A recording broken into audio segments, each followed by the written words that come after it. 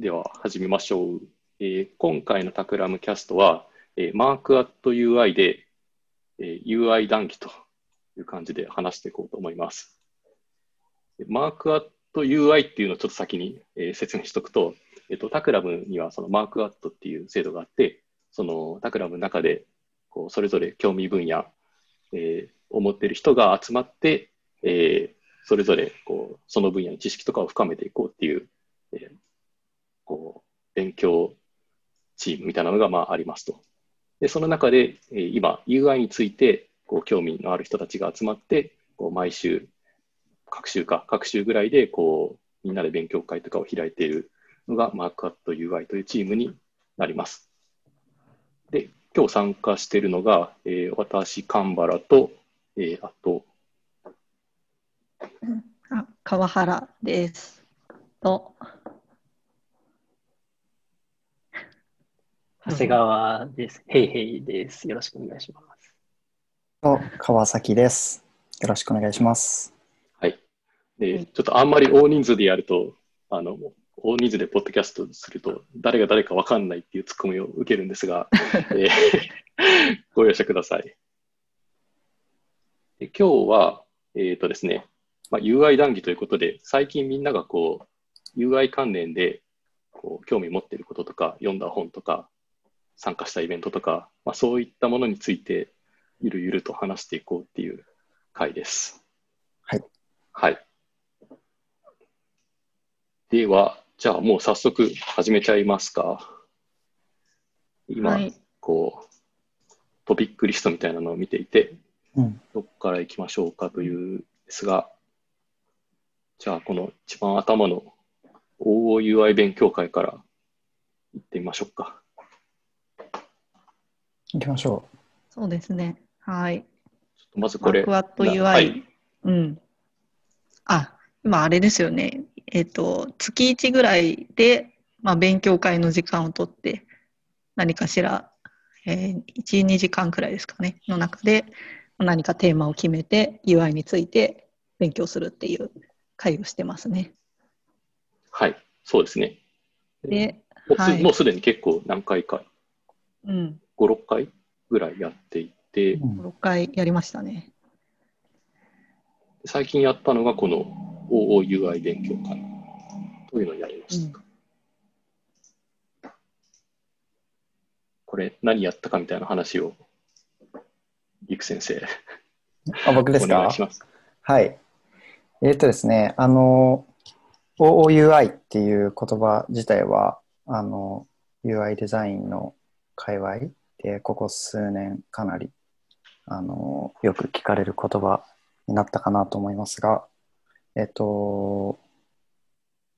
本が、出ましたね。ちょっと待ってください。そうですね。手元に。はい。出ましたね。ちょっと、どなたか手元にお持ちだったりしますか？あります、あります。技術評論者から出てる、はい。オブジェクト思考、はい、UI デザインって本ですね。そうですね。ソーシャルメディアの、上野さん、藤井さんの著書ですが、OOUI 自体はタクラムのメンバー、UI デザインを扱っているメンバーも、知ってはいたというか、けどそこまでじゃあ深く十分理解しているかっていうとどうだろうみたいなところが全体のニュアンスとしてあったので、一度みんなでこう臨読会というか、本を読む時間を設けて、ワークアウトに取り組んだりということを、2時間ぐらいですかねの時間の中で、やったというのが OUI の勉強会でした。でしたね。はい。はい。で、担当を分けて、各章を読んできてこうシェアし合ったりとか、実際の勉強会の時間の中ではワークアウトのページというか、書籍の中に課題というか、ワークアウトが設定されてるんですけど、それにこう一緒に取り組んでみるみたいな、時間をね、取りましたね。それが、そうなんですよ。はい、一番最近の勉強会の内容ですかね。ですね。はい。どうでしたか、この会話。さっきりくくんが言ってたように、はい OUI についてはこう、うっすら知ってたみたいな感じで、うんうん。それこそこう、上野さんのブログとか読むと、うんこう、いろいろ詳しい、もうブログの中にかなり詳しいオブジェクト指向 UI とは何かみたいな話が書いてあって、で、まあ、それでなんとなくこう、概念的には知っていたんだけど、じゃあそれを仕事に使いましょうってなると、どういうふうに具体的に落とし込んでいったらいいかみたいなのは、うんうん実はあんまりこう明確な、なんでしょう、方法論みたいなのはうんなかったんですよね。まあ、その辺がこの本にかなりはい実践的なことが書いてあったので、これはもう結構仕事に直結できるなっていう感じでしたね。そうですね。うん。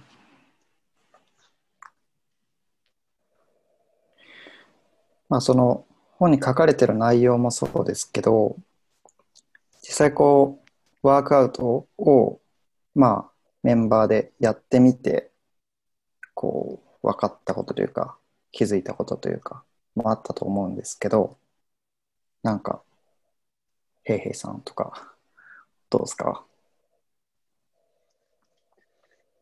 なんか、結構プロジェクトで、なんだろう、公共施設のうんプロダクトとかもやることがあっうんて、それなんかやりながら、一応 UI デザイナーっていう立場で、うん多分無意識的に考えてたことうんが、実はこういうことの思はいはい想で設うん計されてて使いづらいっていうことになってたんだみたいなところが、うん結構普通に事例含めて書かれていて、うんで、例えば特別な例として ATM ってこういう理由だから、実はタスク思考になってるんですよみたいな話とか、うんあの辺は結構なんか、なるほどっていう、なんかちょっと腑に落ちた感じがありましたね。うんあと、自動販売機の例とかもすごいわかりやすいなと思って、そうですねお金を入れて買うっていうやり方と、先に選んでお金を入れるっていうのが今混在してるけど、どっちが使いやすいのみたいな話とかは、うん多分デザイナーじゃない方が見てもすごい面白いんじゃないかなっていううん感じました。うんうんうん。確かに。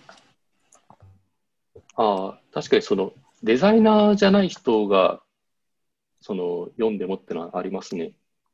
むしろ自分が思ったのは、これエンジニアの人が読んだときにすごいしっくりきやすいんじゃないかなと思っていて、まあというのは自分がもともとのエンジニアだったからというのもあるんだけど、まあプログラミングだとオブジェクト指向プログラミングみたいなのは、なんでしょう、まあ、プログラマーの人だったら割とみんな押さえてる、知識かなと思うんだけど、まあ、それと、なんていうか、源流は一緒なんですよね。オブジェクト指向 UI の源流と、オブジェクト指向プログラミングの源流って、全く同じところで、同時に誕生したものなんですよ、みたいな話が、まあ、この本にも書いてあるので、理解はすごいしやすい。オブジェクト指向プログラミング理解している人だったら、この話はすごいすんなり理解できるんだと思います。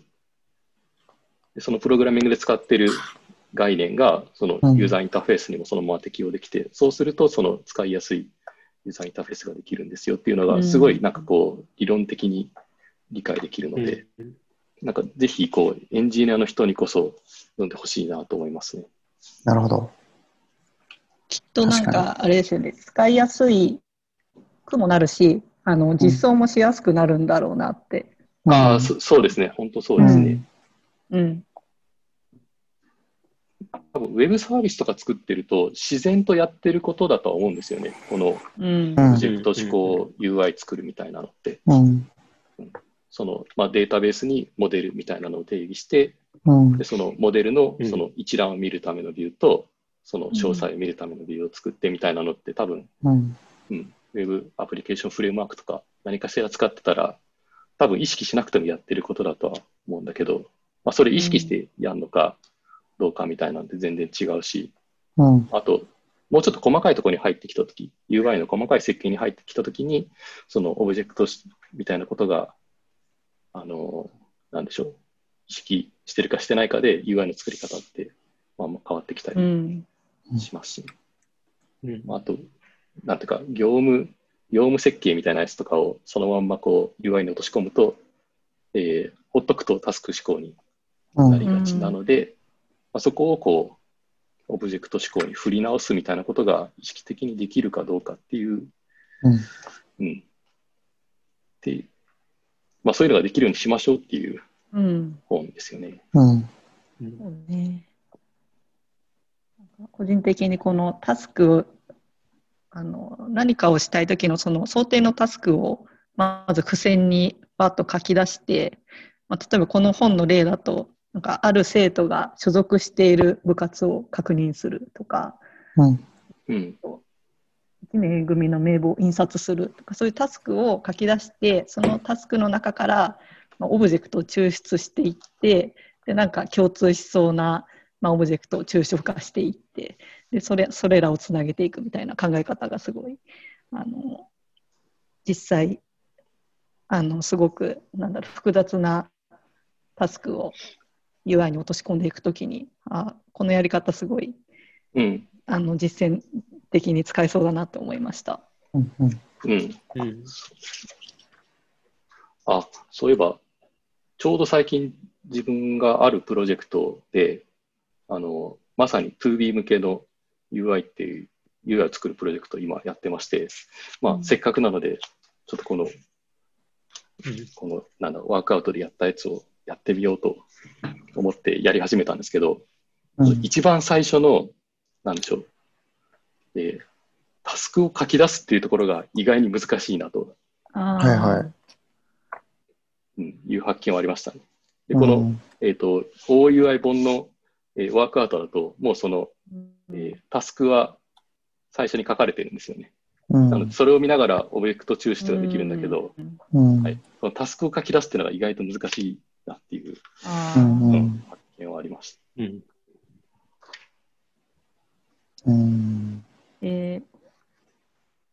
どの辺が難しいんですか？いっぱい出てきすぎてしまうとか。なんかバラバラとこうタスクは思いつくんだけど、これでなんか本当に網羅できてるのかなとか、あとついつい順番で考えちゃう。こうログインして、トップページに来て、一覧画面に行ってみたいな、ついついこうフローで考えちゃって。確かに。それはもうなんか UI デザイナーであるからしょうがない感じはありますよね。そうなんですよね。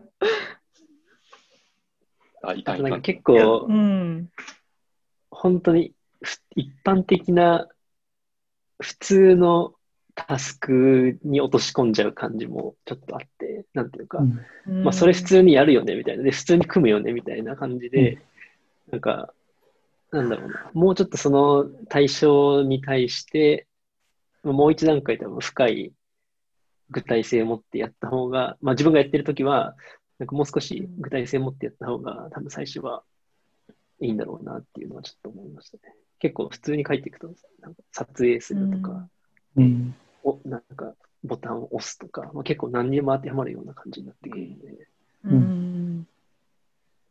だから本には書かれてなかったんですけど、もしかするとそのタスクみたいな要件をまとめるっていう段階で、やっぱりそのインタビューとかリサーチとか結構するっていうのも大事なのかなっていうのを感じました。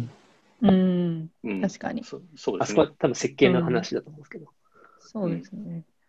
重要なタスクに目星をつけるところが一番大事なのかも。でもプラスさっき、すいません。さっきバラモンさんが言ってたみたいな、なんかもうそのなんていうんですかね、フローとしてはその最初のタスクを書き出すみたいなところもやりつつ、最終的な画面もなんか頭の片隅で考えながら進めるみたいなのはなんか全然ありな気がしますけどね。最終形をイメージしながらこう、そうですね。作っていくっていうやり方も、ありな気がしました。まあ実際なんでしょう、ある程度こう UI デザインとかやってる人だったら、もうこういう画面になるだろうなみたいなのは大体頭に浮かんでいて、まあ、それも考えながら、こう、モデルを考えていくっていう感じになると思うんですよね。うん。なんか経験的にもうこうなるでしょみたいなのは、まあ、見えるところはもちろんあって、で、それでもいいよっていう話がこの本にもまあ書いてあって、その人によって、その例えばモデルから考える方がやりやすい人もいれば、その表面的な、画面から考える方がやりやすい人もいたりして、その辺の進め方は比較的自由ですよみたいな、ことも書いてあって、その辺はなんか、こう、ちょっと安心感あるっていうか、このやり方でやんないと設計できないんですよみたいな感じではなくて、まあ、そこは人によってルートはいろいろあっていいですよみたいな、話がありました。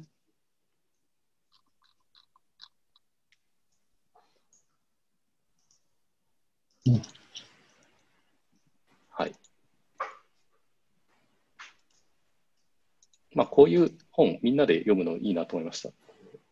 ワークアウトとか本に書いてあっても、なかなかちょっと一人だと、わざわざ手を動かしてまでやんないんで、こういう勉強会とかあると、本当にちゃんと手を動かして画面とか作ったりするんで、はい。確かに。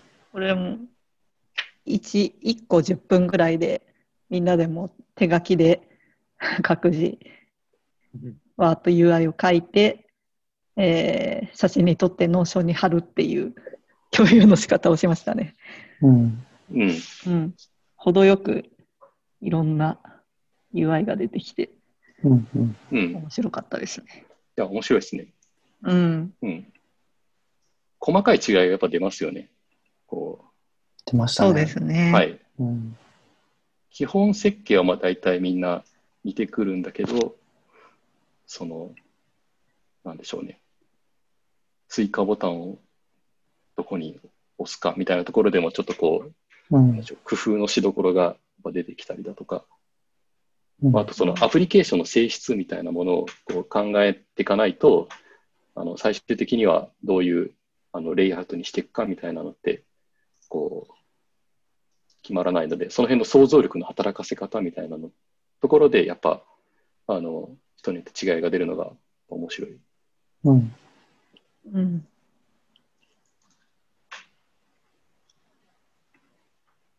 この辺こそがまあ結構 UI デザイナーの腕の見せ所なのかなと思いました。そうですね。細かいその想像力を働かせてこう細かいところまで気の利いたレイアウトだとか、なんでしょう、ワーディングみたいなのをしていくみたいな。なので、まあ、必ずしもこの OUI 通りにOUI のやり方でやったら全く同じような作りになるというわけではなくて、そこはやっぱりこうデザイナーとかがなんでしょう、経験のあるデザイナーとかが入ることでやっぱり、同じ OUI でも、より良いこう OUI みたいなものは、まあ、あるのかなと思いますね。そうですね。次のテーマいってみますか。いってみましょう。じゃあ次、これいきます。このウェブタイポグラフィー講座。はい。これは先週から、はい。そうですね。最近発売されたウェブタイポグラフィーっていう、本のを、簡約された鈴木健さんというウェブ開発者、タイポグラフィー研究者の方の、オンラインのセミナーみたいなイベントがあって、そこに参加してきました。ですね。まあ、これ、はい。はい。ウェブ上でこう文字をどう扱って、どういったルールを作って、いいリズムでこうレイアウトをしていくかというような話ですね。ちょっとすごい基本的なところなんですけど、本が出たんですね。そうですね。はい。ちょっとまだ私は実は本はパラパラと読んだ感じなんですけれども、結構あれですね、タクラムのブックチャンネルにも流れてたような気がしますね。お、顔。そうですね。まあ今、ちょうどやってたプロジェクトの中でも、結構その文字のサイズだったりとか、まあ、スペーシングだったりとかに結構厳密な、まあ、ルールを設けてから、それをまあレスポンシブに展開していくみたいな作り方をしていたので、まさにちょっとタイムリーだなと思って聞かせてもらってましたね。うん、なんかスペーシングについては割とこうデジタルだともう8ピクセルとか4ピクセルとかの単位でスペースを取っていったりすることが多いと思うんですけど、そうですね。文字のサイズもモジュラースケールっていう何ですかね、黄金率とか、まあ綺麗なこう比率を用いて文字の比率をスケールとしてまず設定をしておいて、まあ、本文はこのサイズ、見出しはこのサイズ、もう一個大きくなるとこのサイズみたいなのが、まあ、均一な、なんですかね、スケールになっている、ルールを作れる、まあ、サイトがあって、そうですね。ただまあそのまま均一なルールで文字サイズを設定していくと、まあ、すごくそのちょっと説明が難しいんですけども、選択肢がすごく多くなってしまうから、まあ、その鈴木健さんはそこに対して、まあ、フィボナッチ数列だとか、の計算式を用いてよりこうなんですかね、チョイスがしやすい文字のサイズの展開をされているという今日の話でしたね。調和数列っていうんですね。これか、ハーモニックモジュラースケールですかね。そうですね。はい。これ今、鈴木さんのブログとかを見ています。さっきかなさん言ってたなんていうサイトでしたっけ、こう、モジュラースケールをモジュラースケールですかね。そう。モジュラースケールっていうサイト名？そうですね。モジュラースケール .com。モジュラースケール .com。こ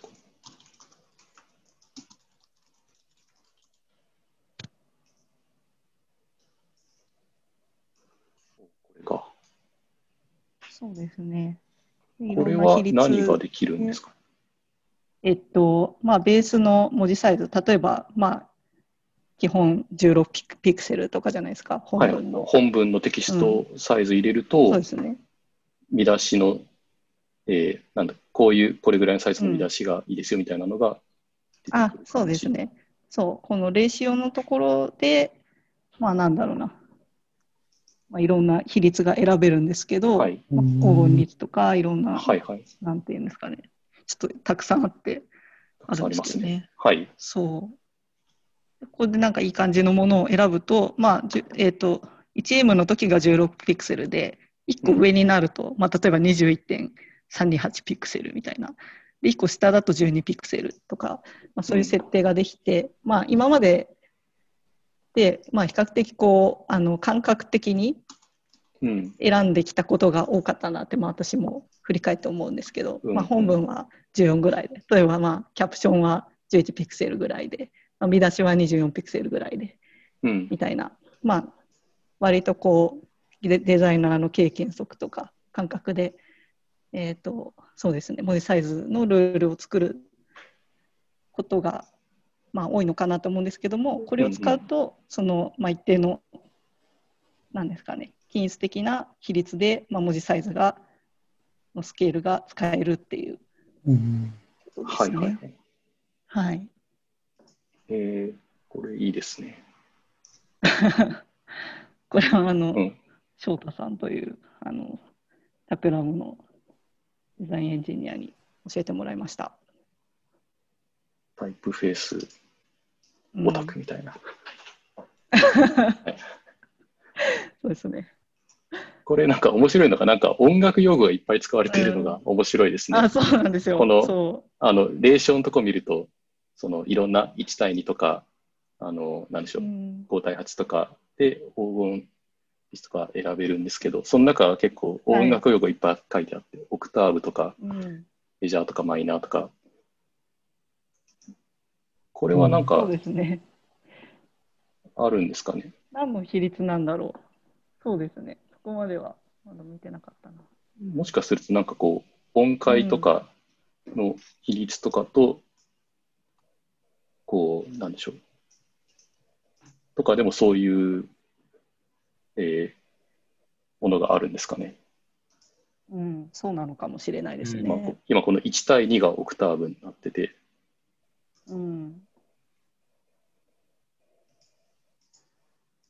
ですね。1対2にするとだいぶこうあれですね。差が大きいような16ピクセルの次が32ピクセルとかになる。そうですね。これだと、やつですね。そう、ちょっと使いづらそう。使いづらそうですよね。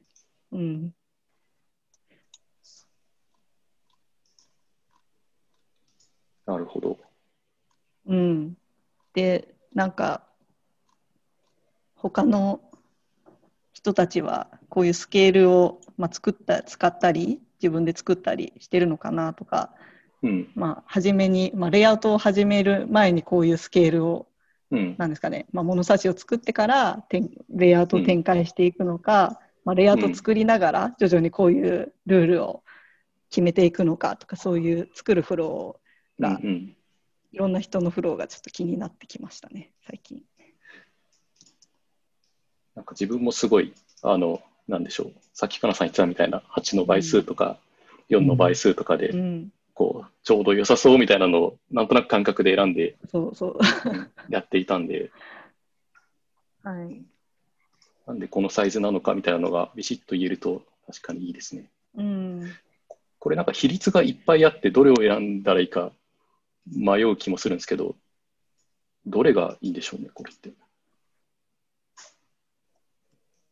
そうなんですよね。なんかサイトの性質にもよるのかなと思うんですけど、このモジュラスケールだけだとちょっとそのチョイスがしにくいなっていうところを、あれですね、鈴木さんがハーモニックモジュラスケールっていうので作られている感じなんですね。本文周りはちょっと細かめにピクセルが刻まれてて、見出しとか逆に大きめの文字になってくると、なんだろう、例えば48ピクセルと52ピクセルとかだとあんまりこう差が感じられないくなってくるじゃないですか。だから大きいサイズの方は少しこう飛び幅が大きくなってくるというか、ジャンプ率を上げていう考え、そうですね、ジャンプ率を上げているんですね。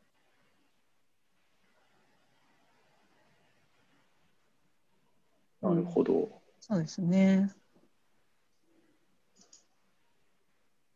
しかもこれがライブラリとかにもなってるかね。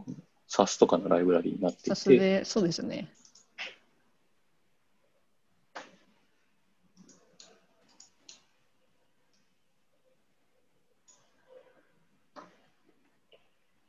へいへいさん、なんかこのあたり、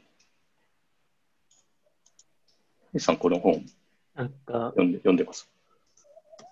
僕、一応手元にはあるんですけど、そこまでちゃんと全部は読んでなくて、結構分厚いですね、本自体は。かなりけど詰まってる感じがあります。内容網羅されてるというか。なんか、さっきかなさんが言ってた、どういうふうに最初設計していくかみたいなのは、多分確かに UI デザイナーの人でも結構いろいろやり方あるんだろうなと思って、僕は結構グリッドを引いて、さっきのスペーシングの話とかもあったじゃないですか、その8の倍数でみたいな。ああいうのを用意しちゃって、ボックスみたいなの。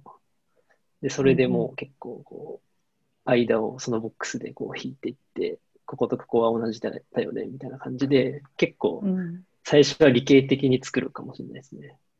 で、入れていくと、なんかちょっとここ収まり悪いなみたいなとこはちょっと調整していくとか、ちょっとモジュラースケールまでは使ってなかったですけど、うん。まあ、ある程度やっぱ8の倍数とかで、間隔も足して、テキストとかスペースの単位を用意するみたいなとこ。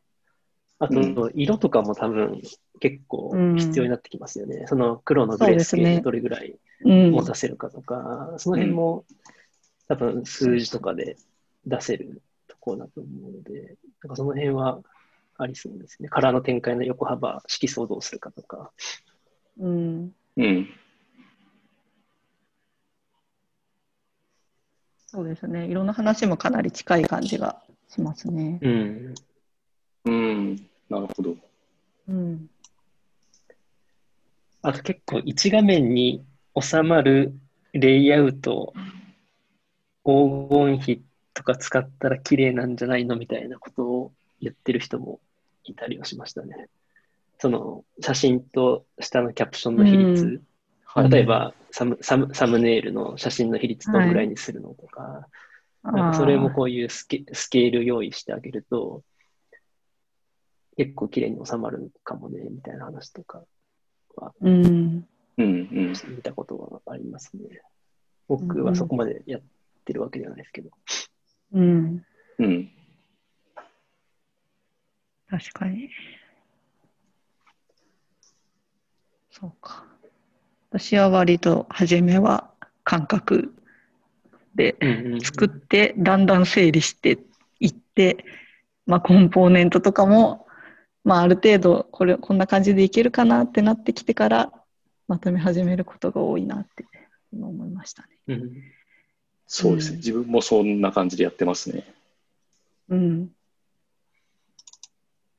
なんか作る対象によっても変わってきそうですよね。結構かっちり UI 系なのか、もうちょっとなんか魅力的に見せる必要があるのかとか。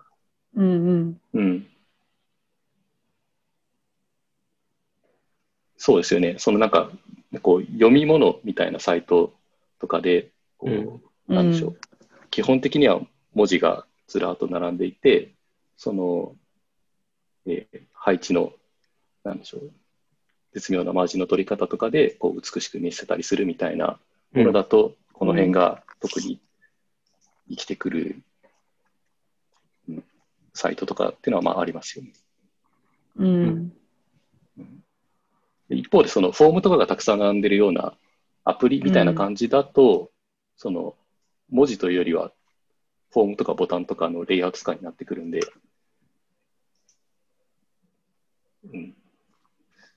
なんでしょう。どっちかというとこうグリッド的に作っていく感じですよね。それだと。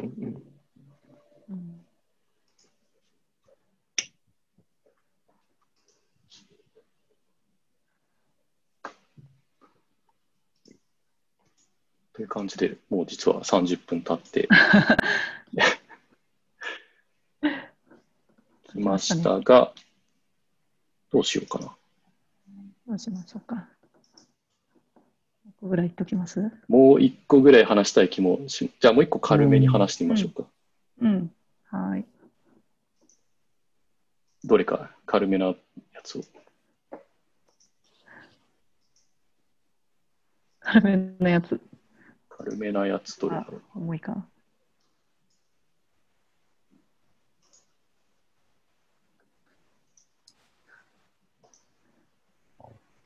選べない。選べない。どれも。ファイド2。ああ、確かに。これ重いな。ちょっと重い。じゃあ、タイムリーなので、iOS 14の話とか。iOS14。あれ今日出た？昨日？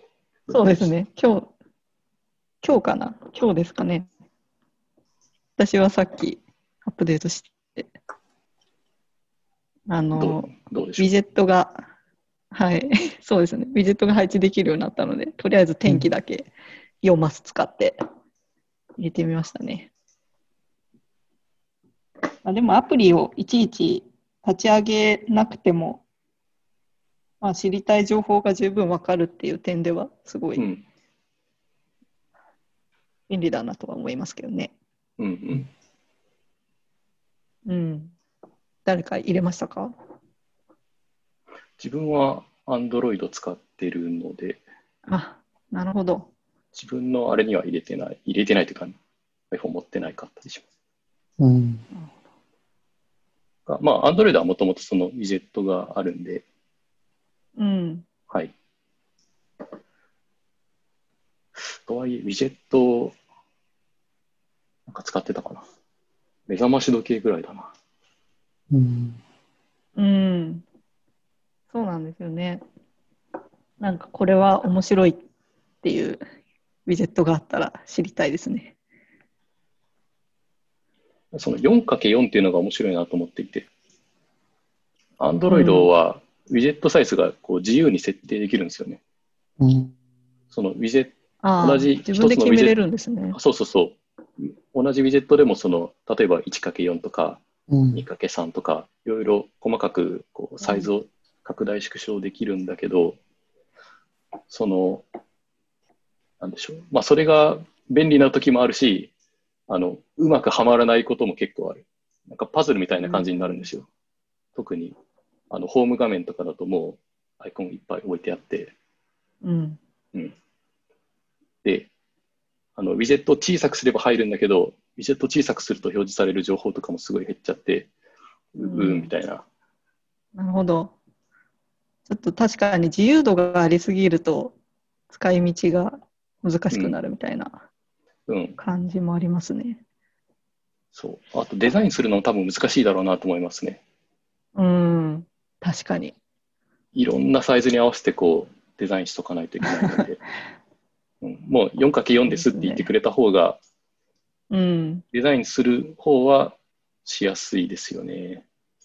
その 4×4 できれいに見えるように作ればよくなるんで。そう。確かになんかこの、なんだろうな。まあ、もともと iOS のホーム画面かなりグリッドがきっちりしてるので、そこに4マスのやつがはまってるのは全然違和感ないですね。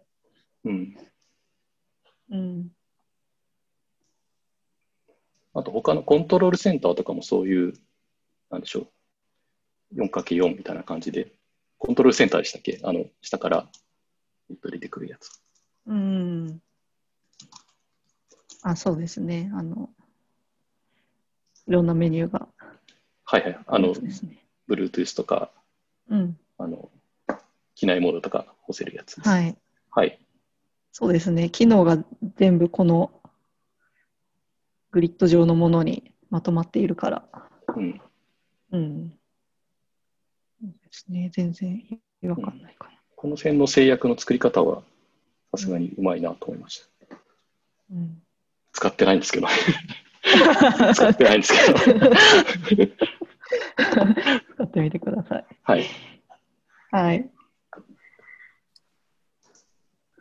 そんなとこですかね。今日はじゃあ。そんなとこですかね。はい。はい。このまだちょっと話したい内容も、あったので、また次回やりましょう。はい。そうですね。まあ、こんな感じで、ちょっとシリーズ化しつつ話せると良いですね。はい。はい。そうですね。また、ネタが溜まってきたらやりましょう。はい。はい。はい。ではでは、今日はこの辺りで、お疲れ様でした。じゃない。はい、これだ。宣伝しとかないと。タクラムキャストは、毎週月曜日に、配信してます。で、ハッシュタグは、シャープタクラムキャストになります。コメントあればそちらにお寄せください。というわけで、お疲れ様でした。はい。お疲れ様でした。